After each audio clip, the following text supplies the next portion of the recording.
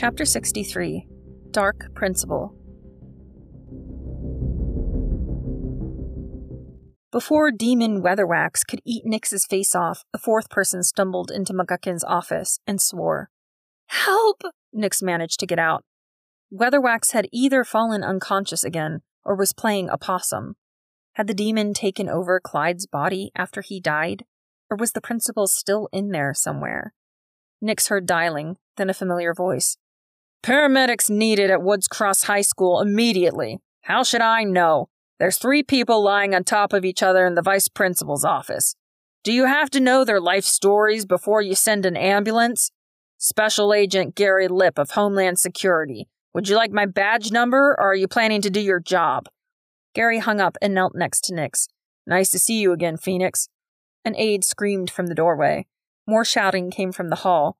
About time people started paying attention. "Who are you?" asked the aide in an accusatory tone. Gary stood. "I could tell you, but you'd have no way to verify it before the police got here. I won't even show you my badge. They're ridiculously easy to fake. It's probably best if you just keep people away from the area and send someone to show the paramedics in when they arrive." Nix had no desire to finish the school day, but she couldn't go home yet. She still needed to patch up her relationship with her mom. That meant walking to the trailer after school. She'd have to stick it out. 6th period was half over when she stumbled into algebra. A 20-something guy sat with his feet up on Mr. Slowey's desk. He glanced up from his cell phone. "How's it going?" Nix pushed her shell-shock feelings aside and pasted on a fake smile. Hello? Are you a student teacher?" "Substitute, but nobody left a lesson plan, so I guess you guys got the day off." He went back to typing on his phone. Nice. Mr. Slowey was probably possessed too. Were any of the WCHS faculty not being controlled by demons? Nix was starting to reconsider her decision about Italy. She had to stop thinking about demons. Every time she pictured McGuckin diving toward her, she felt her blood pressure spike. She found Jordan near the back having an animated conversation with Walter Snodgrass. "Cat in the hat," Jordan said. "Hands down." Walter shook his head. "Episode 1. Novelizations don't count."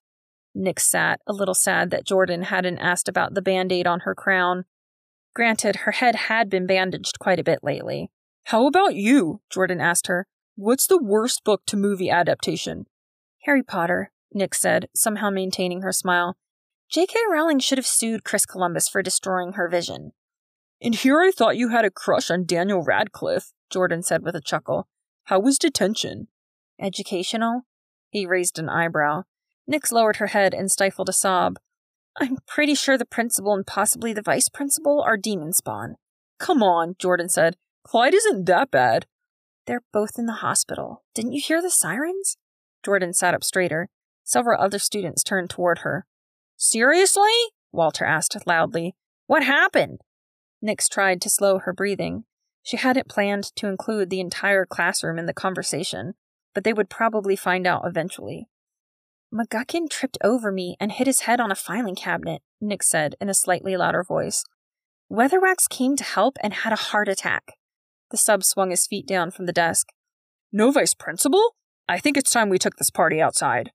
While the students gathered their things and filed out of the classroom, Jordan grabbed Nix around the shoulder.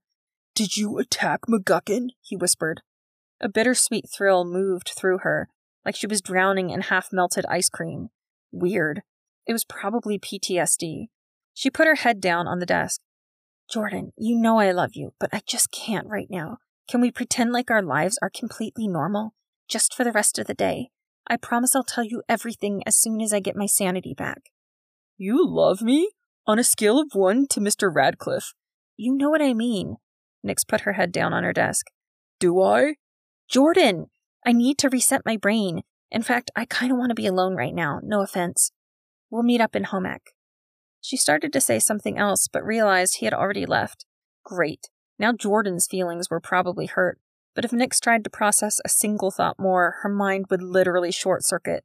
The desk was getting hot and sweaty under her cheek, but she couldn't muster the energy to switch sides. An image popped into her head. Weatherwax's face slowly turning toward her. Stop.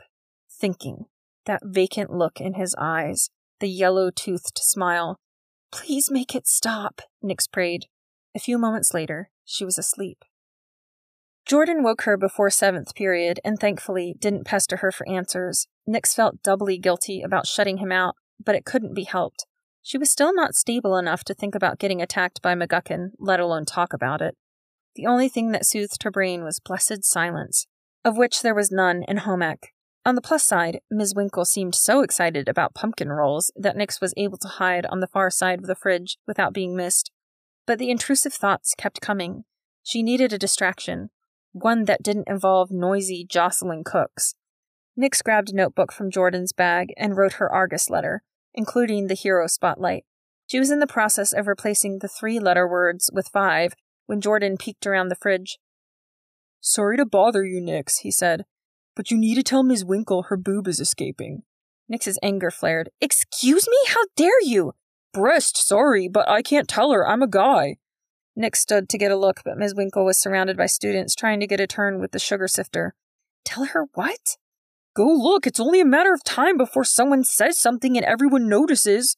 Escaping breast? How could anyone not notice that? But when Nix got close enough, she saw what Jordan was talking about. Ms. Winkle appeared less than symmetrical in the upper region. It took Nix a moment to find the runaway, near her midsection. Nix waved her hands, caught Ms. Winkle's eye, and pointed subtly at her own chest. Ms. Winkle looked down. She hurried over to her desk and pretended to search a lower drawer. When she straightened, she was more or less balanced. Nix expected a wink, or even a nod as a thank you. But Ms. Winkle appeared truly shaken. Had she been patting her bra to increase her cup size? That didn't seem like something she'd do. Thoughts of Ms. Winkle's secrecy made Nix even more depressed. She couldn't stay another minute in that noisy, pumpkin-scented classroom.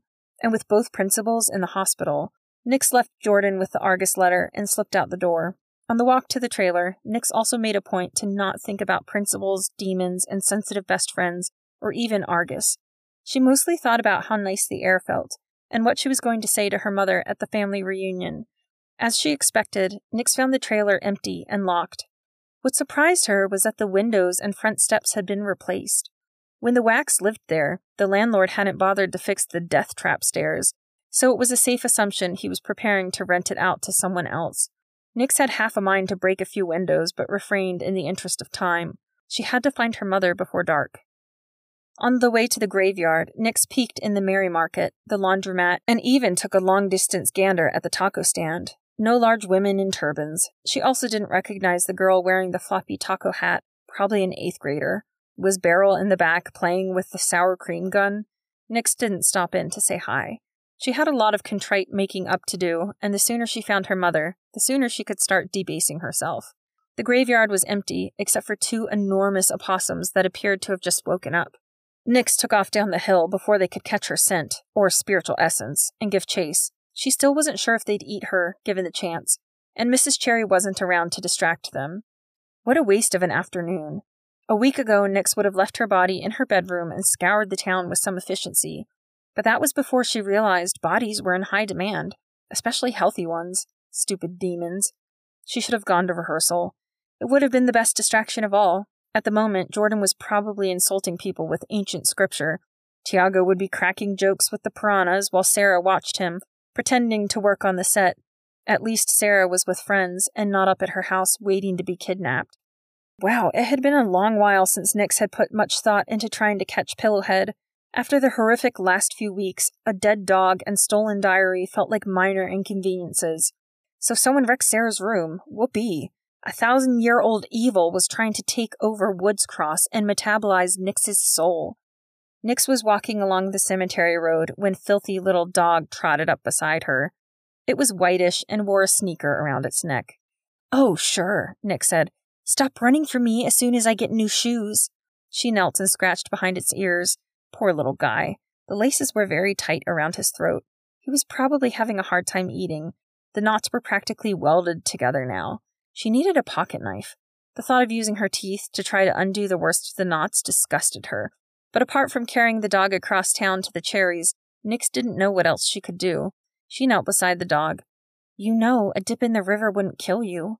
The dog bit at his shoulder, hopefully fleas and not ticks. With one hand massaging his matted fur, Nix brought her face in close and nearly gagged at the smell. She held her breath and began working at the large tangle of knots with her teeth. Sneaker seemed to like the attention and took to licking her face. Ew. His tongue smelled like freshly discarded Band-Aids. After a moment, Nix realized she wasn't alone.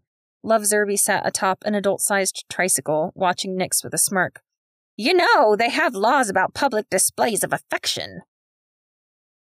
Chapter 64. Dibble's Mistake. That night, Nix called Jordan from the Cherries' phone and told him everything. She received very satisfying responses in return. She spoke of McGuckin's accusations, attack, and abrupt collapse. He's totally possessed. You probably melted his brain somehow.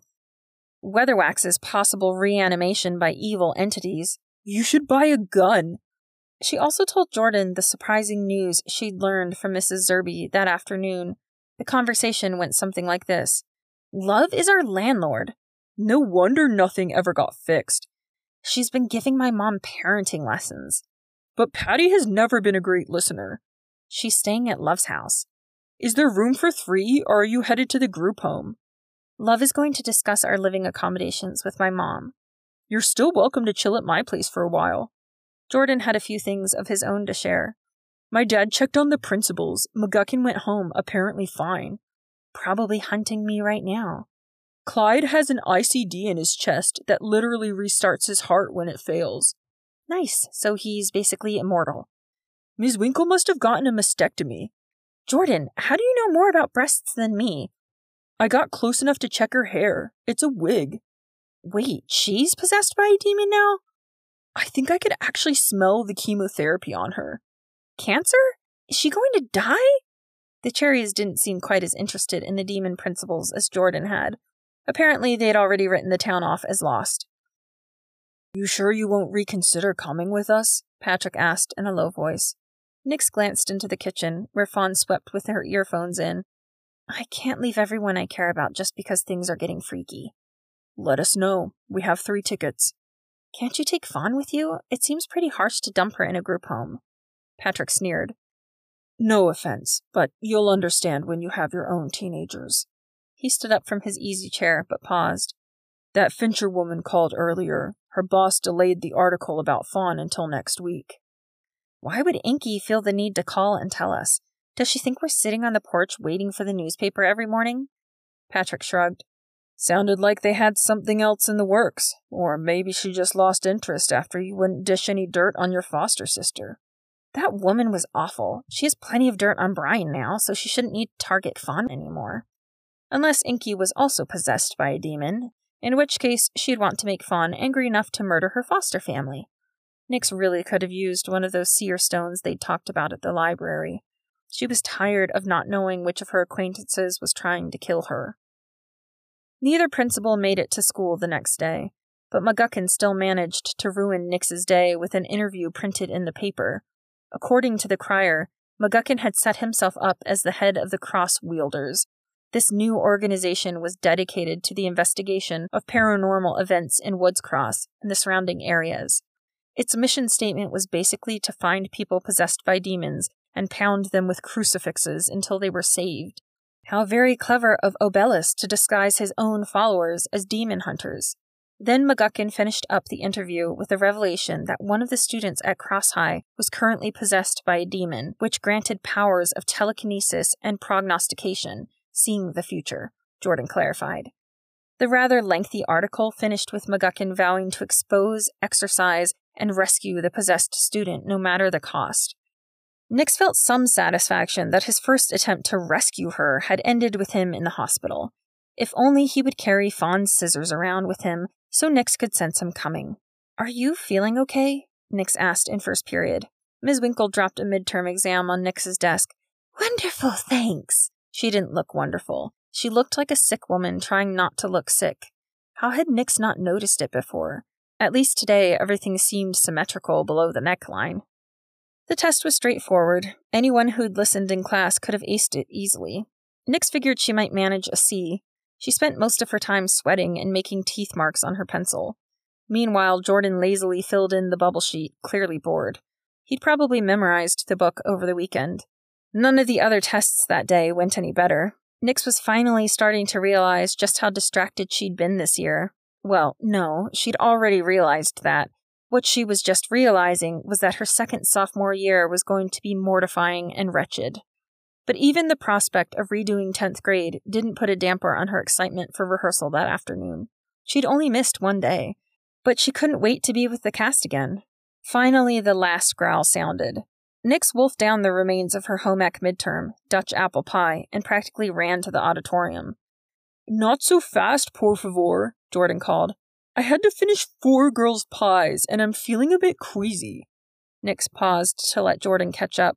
Tiago and Sarah appeared, holding hands. Apparently, the relationship was no longer secret. While it was painful to see Tiago's delicate fingers entwined in someone else's, at least they weren't fawns. Naturally, that's when Nix smelled the sweet, flowery scent. A horde of girls passed and disappeared into the auditorium. Tiago raised his eyebrows. "I guess Fons decided to start coming to practices again." Nix slowed her pace so she could be in step with him. She thought furiously for something funny or intelligent to say. Nothing came. She ended up grinning stupidly. He smiled back, and Nix fell off the sidewalk. Jordan had been right about Mrs. Finkbone's new manner. She was a different person now, shouting direction and encouragement at regular intervals, seamlessly moving the cast through the various stations, and finally getting everyone together to do a full run-through with music. Music? Mrs. Finkbone, Nix said, "We can't really do music today. Beryl has to work on Tuesdays and Fridays." The thin woman shrugged and gestured toward the piano where a small girl with sunglasses warmed up with a series of self-inflicted slaps. "Good to have you back," Mrs. Finkbone whispered to Nix. "Walter Snodgrass was horrible as the Plankton Queen." Nix smiled and shuffled toward the piano. "Hi, Beryl," she said, surprised she didn't have to fake the enthusiasm in her voice. How about that? She really did like the girl. Beryl stuck a finger in her nose and waved with the remaining digits. Nix was so excited to be there, she might have done it back, had there not been a chance Tiago would see. Instead, she waved in the more conventional manner. "I'm glad you got your schedule changed," Nix said. "Did Dibble move you to weekends?" "Actually, I got nixed." "You got what?" Beryl took out a blue magic marker and drew a mustache on herself. "You know, fired. I figured it was doubly ironic because it's what happened to you, plus that's what your name means." "That's not what my name means." Nix let a little irritation into her voice, but it quickly evaporated. "He fired you? Why?" Beryl shrugged and offered Nix the marker. "No thanks. Sorry you're out of a job." It seemed strange that Dibble would be on such a firing streak lately, but it wasn't really any of Nix's business, especially since Beryl didn't seem to care. Nix was about to take her place for the full run-through when she noticed a solitary drop of moisture slide under the sunglasses and onto Beryl's lip. A bead of sweat? Or was the unflappable Beryl actually upset? Nix had to look twice. It was a lot easier to tell crying from sweating when you could gauge the redness of the eyes. Nix stared brazenly for a moment until Beryl's nose started to run. She was crying. Maybe that's why Beryl never took off the sunglasses. They were great for hiding emotions. You could cry all day and everyone would leave you alone. Everyone except Nix Wack. She sat next to Beryl on the piano bench. "I'm sure it was nothing you did. Mr. Dibble's just weird." Students gathered on the stage. Beryl shook her head. "Find me afterward," Nix whispered. She gave Beryl's shoulder a squeeze in what she hoped was a friendly, reassuring way.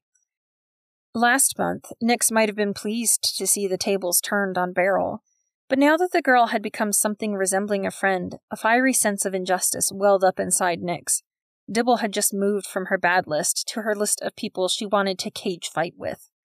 Before Nix could make any concrete plans to get Dibble in the ring, Mrs. Finkbone sent the kids scrambling to their places. The excitement was palpable. For a moment, Nix allowed herself to forget about taco stands, failing grades, and even demon principles. She was the Plankton Queen, and so far she'd done a smashing job, even if she did say so herself. Sadly, rehearsal seemed to go a lot slower now that Nix wasn't running the script station. She had enjoyed reading parts and supplying forgotten lines. She had been their safety harness.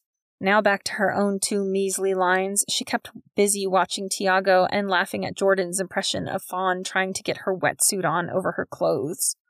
The complete run-through had serious problems, but seeing it all together with the music injected the cast with a bolt of emotional lightning. If they could get this polished, it was going to be good. Outside on the curb, as they waited for rides, Nix reluctantly excused herself from Sarah and Tiago's conversation and made her way to where Beryl sat drumming her hands on the top of her head, her mouth supplying the sound effects. Nix sat. Do you want to tell me what happened? Beryl looked like she'd rather go on making music with her skull, but sighed and dropped her arms. I'm not sure. I was doing everything right. I thought I did a spectacular job training. In fact, I was thinking Don would probably give me a raise soon. Wait, he hired someone else?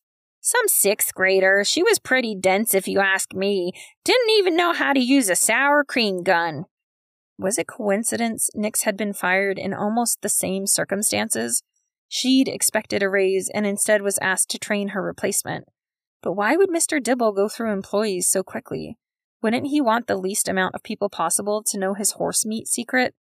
He didn't give you any kind of reason or anything? Nix asked. Well, he did say I was late a lot. I think he was talking about the time he changed my schedule without telling me. Anger bubbled up inside Nix once more. Sounds like Dibble. Why would an employer make up reasons to fire someone? It almost seemed like a pattern. Nix hadn't thought much about it at the time, but her own trainer got fired as well, only 2 days after Nix started. But what did all 3 of them have in common? Did they all do something to offend him, like ask for more money? You said you were expecting a raise. Nix chewed off a thumbnail. Did you actually ask him about it? Beryl shook her head. You can't think of anything you might have said to make him mad? Well, last week I guess I did tell him I needed the money he owed me. He borrowed money from you? No, he hadn't paid me since I started working there. Nothing? He kept saying he was behind, that he was going to get the paperwork up to date soon, that he'd write me a check. Let me guess, you never got it. My dad went down to talk to him, but I guess since it was under the counter and we didn't sign any papers, we'd have to sue him to get it. I told my dad the $200 or so wasn't worth it, so I just kept the hat as compensation. Nix laughed. You really did love that hat. I'm thinking about wearing it to school one of these days. So that was Mr. Dibble's game. When times were hard and he was behind on his payroll, all he had to do was come up with some bogus reason to fire his worker and start cheating the next one. Free labor. Except he was probably making a pretty penny giving tours of his creepy old murder mansion. Was he just flaunting the labor laws because he could? Well, at least you have more time for the musical, Nix said. Yeah, but I kind of like working. People actually talk to me like I know something and they don't mind if I act silly. Nix didn't know what to say. She knew what it felt like to be fired unjustly and to be cheated out of weeks of labor. But if Beryl's dad was right, how was anyone supposed to keep Dibble from doing it again? Apart from warning everyone in Woods Cross, the only way to protect them would be to close down Paco's Tacos. Nix felt a chill as she realized she could do just that. She held one secret she'd gotten without any ghost spying. Still, putting someone out of business was a big deal. Before she went ruining any more people's lives, she would give Dibble a chance to make it right. Beryl, do you have any plans for tomorrow morning? Class? No school tomorrow. Teacher in service. Beryl played a pretend clarinet for a full 30 seconds. I was thinking we could take a little trip together. Maybe go get some Mexican food. Agent Gary Lipp joined the Cherries for dinner that night. Apparently, Andy bumped into him at the market. After a brief incident in which Gary knocked over a display of cakes trying to escape, he settled down and agreed to stop by to mend some fences. They couldn't really discuss anything important with Fawn present, but the Cherries fed him enough spaghetti and ice cream to almost make up for kidnapping him and dumping him in a porta-potty. Once Fawn had cleared her plate and left the kitchen, a new, quieter conversation began. Why aren't you with your family? Nix asked. Did Homeland Security send you back here after everything that happened? Gary fixed Nix with a startling gaze. My family has been moved to a safe location, unknown even to me. The director offered me a month's leave and I took it. Patrick looked at him askance. I'm here on my own, so I don't have to follow procedure or report to my superiors. And what exactly, Nix asked, are you planning for your Woods Cross getaway? Gary reached into his bag, pulled out a thick notebook, and slapped it onto the table. I'm writing a book. The working title is How I Saved a Sleepy Town from the Devil. Nix burst into laughter. She knew it was rude, but she couldn't help it. The very idea, he was like a naive, less conniving version of McGuckin. Gary laughed along with Nix, and the Cherries half-heartedly joined in. Nix wiped her eyes with her napkin. So, if I understand correctly, you are planning to help me get rid of the demon influence first? Wouldn't make a very good story if I didn't. To Nyx's surprise, more tears welled up in her eyes. Only these weren't from laughter. Until that moment, Nyx hadn't been conscious of just how alone she felt. Sure, Jordan would always be on her side, but all the adults that knew of her abilities and the danger had basically abandoned her to figure it out on her own. Even if Gary had no idea what he was doing, he wasn't a teenager. He could stay out past curfew, beat up other adults as needed, and maybe even think of the things she and Jordan hadn't. I'm sorry, Gary said. I didn't mean to. Nyx stood, wrapped her arms around Gary's neck, and sniffled into his shoulder. The cherries looked extremely uncomfortable, and rightly so. They had decided to take the coward's way out. Gary gave Nyx his personal email and cell number. Call me any time, day or night. Actually, I'll give you my landline just in case. Nyx turned over the napkin and readied her pen. Where are you staying? 1 Gallows Hill Lane. Andy dropped her spoon. Ice cream splattered the table. Gary blinked. What, too far? I wasn't excited about the drive up and down the hill every day, but you can't beat the price per square footage. $180,000. I paid the owner cash for it yesterday. Very nice man. He finally seemed to notice the 3 blank stares directly at him. Have you met Don Dibble? Whelp, so much for trusting Gary's instincts. Andy studied Gary as if it were the last time she'd see him alive. You'll have plenty to write about. Fawn wandered into the kitchen for a Diet Pepsi, prompting Gary to say his goodbyes and whisper to Nyx, We'll talk soon. Nyx was brushing her teeth when Fawn entered and closed the bathroom door behind her. Nyx froze, toothpaste foam dripping down her jaw. What were you and Pat talking about? Nyx spat and swished, trying to think of something plausible to tell her. After drying her mouth with her arm, she said, Gary was just telling us about— Not tonight. Yesterday. About the newspaper article. And before you make up some stupid lie, I heard the whole conversation while I was sweeping. My iPod wasn't on. Tell me exactly what the Sfincher witch said when she was here. Nyx sighed. She supposed there wasn't any reason not to tell her. Fine, but can we go in my room? My legs are killing me from being on my feet all day. For once, Fawn didn't make a comment about Nyx's weight. Apparently, it was only in public that she enjoyed ripping apart Nyx's body image. Nyx sat on her bed, and Fawn half sat on the edge of the nightstand. What do you want to know? Nyx asked. It was really weird to speak to Fawn like a normal person, instead of shouting across the auditorium at her. I already told you, Fawn said. Do I have to write it down? What did the woman— Okay, fine, no need to get faunish. Oops, that just slipped out. Fawn's eyes grew small and cold. Well, colder, anyway. She looked like she was debating whether to leave or start a clawing match. I'm sorry, Nyx said. I spend too much time with Jordan. He's eroded my social skills. Fawn's shoulders relaxed a bit. Can we speed this up? I've got to get up early tomorrow. Then she seemed to think better of her rudeness and added, Heidi's older brother is driving a bunch of us to the shore. There was clearly no invite coming, not that Nyx wanted one, so she spilled her guts. She divulged the details of Inky's second visit, the woman's plans to roast Fawn over the flames of public scrutiny, and Nyx's efforts to instead cast Brian as the villain. If Fawn disapproved of Nyx throwing Brian under the bus, she didn't say anything. She simply stood listening with a perpetual scowl. Of course, it was a devastatingly pretty scowl. Do you swear that's what happened? Fawn asked. Nyx felt a wave of irritation, but managed to keep her cool. Having a semi-polite conversation with Fawn felt like befriending a wolf. Terrifying, but not completely unpleasant. Hopefully Nyx didn't end up in anyone's belly. I told you everything I remember. You can believe it or not. Fawn nodded, which was apparently as close to a thank you as Nyx was going to get, and retreated to her own bedroom. Wednesday dawned, warm and balmy. Nyx met Beryl a few blocks from the taco stand, and together they went to face their ex-employer. Dibble seemed confused at first, and kept giving Beryl second looks, probably wondering why she had a blue mustache. After Nyx divulged the reason for the visit, Dibble's response was predictable. He first denied owing either of them anything, and then quickly changed tactics, explaining why they didn't deserve to be paid for their last few weeks, or in Beryl's case, months, since they'd obviously been stealing, cheating, and generally botching up the works throughout their entire employment. Really, they should be paying him, and if they didn't get off his property right now, he'd call the police and have them jailed for embezzlement. Nyx was tempted to call his bluff, or mention the $200,000 transaction for the Abendroth mansion, but at the last moment remembered what she was planning to do. It would be less suspicious if she didn't seem to harbor any notions of revenge.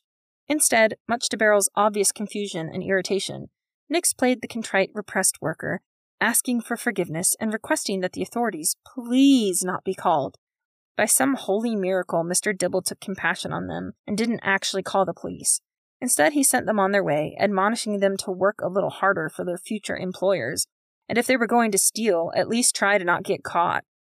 By the time they left, Beryl was seething. "What the hot tamale was the point of all that? I thought we were going to lay down the law." Nix desperately wanted to tell Beryl the plan, but she knew it would raise questions about Argus, how he knew so much, and why Nix knew him personally. And as sweet as Beryl was, she didn't seem like the type of person you'd trust with sensitive secrets. "I know Dibble's a jerk," Nix said, "but your dad's right. There's nothing we can do to get our money.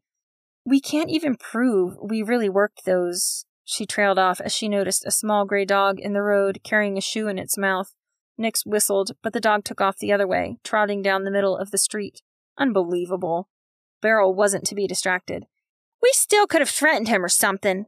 She ripped a branch off a perfectly innocent tree. "I mean, weren't you the one who burned down Urbanex's house? Not that I'm saying you'd burn down the taco stand too, but at least we could scare Donald Dibble Duck, you know?"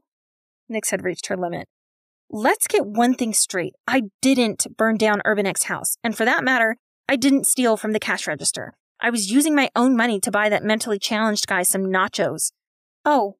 Beryl half-heartedly whacked at some weeds with her tree branch. "And as far as Mr. Dibble is concerned," Nix continued in a softer voice, "I think his fast food franchise is fizzling anyway." Beryl shrugged and dropped her weapon.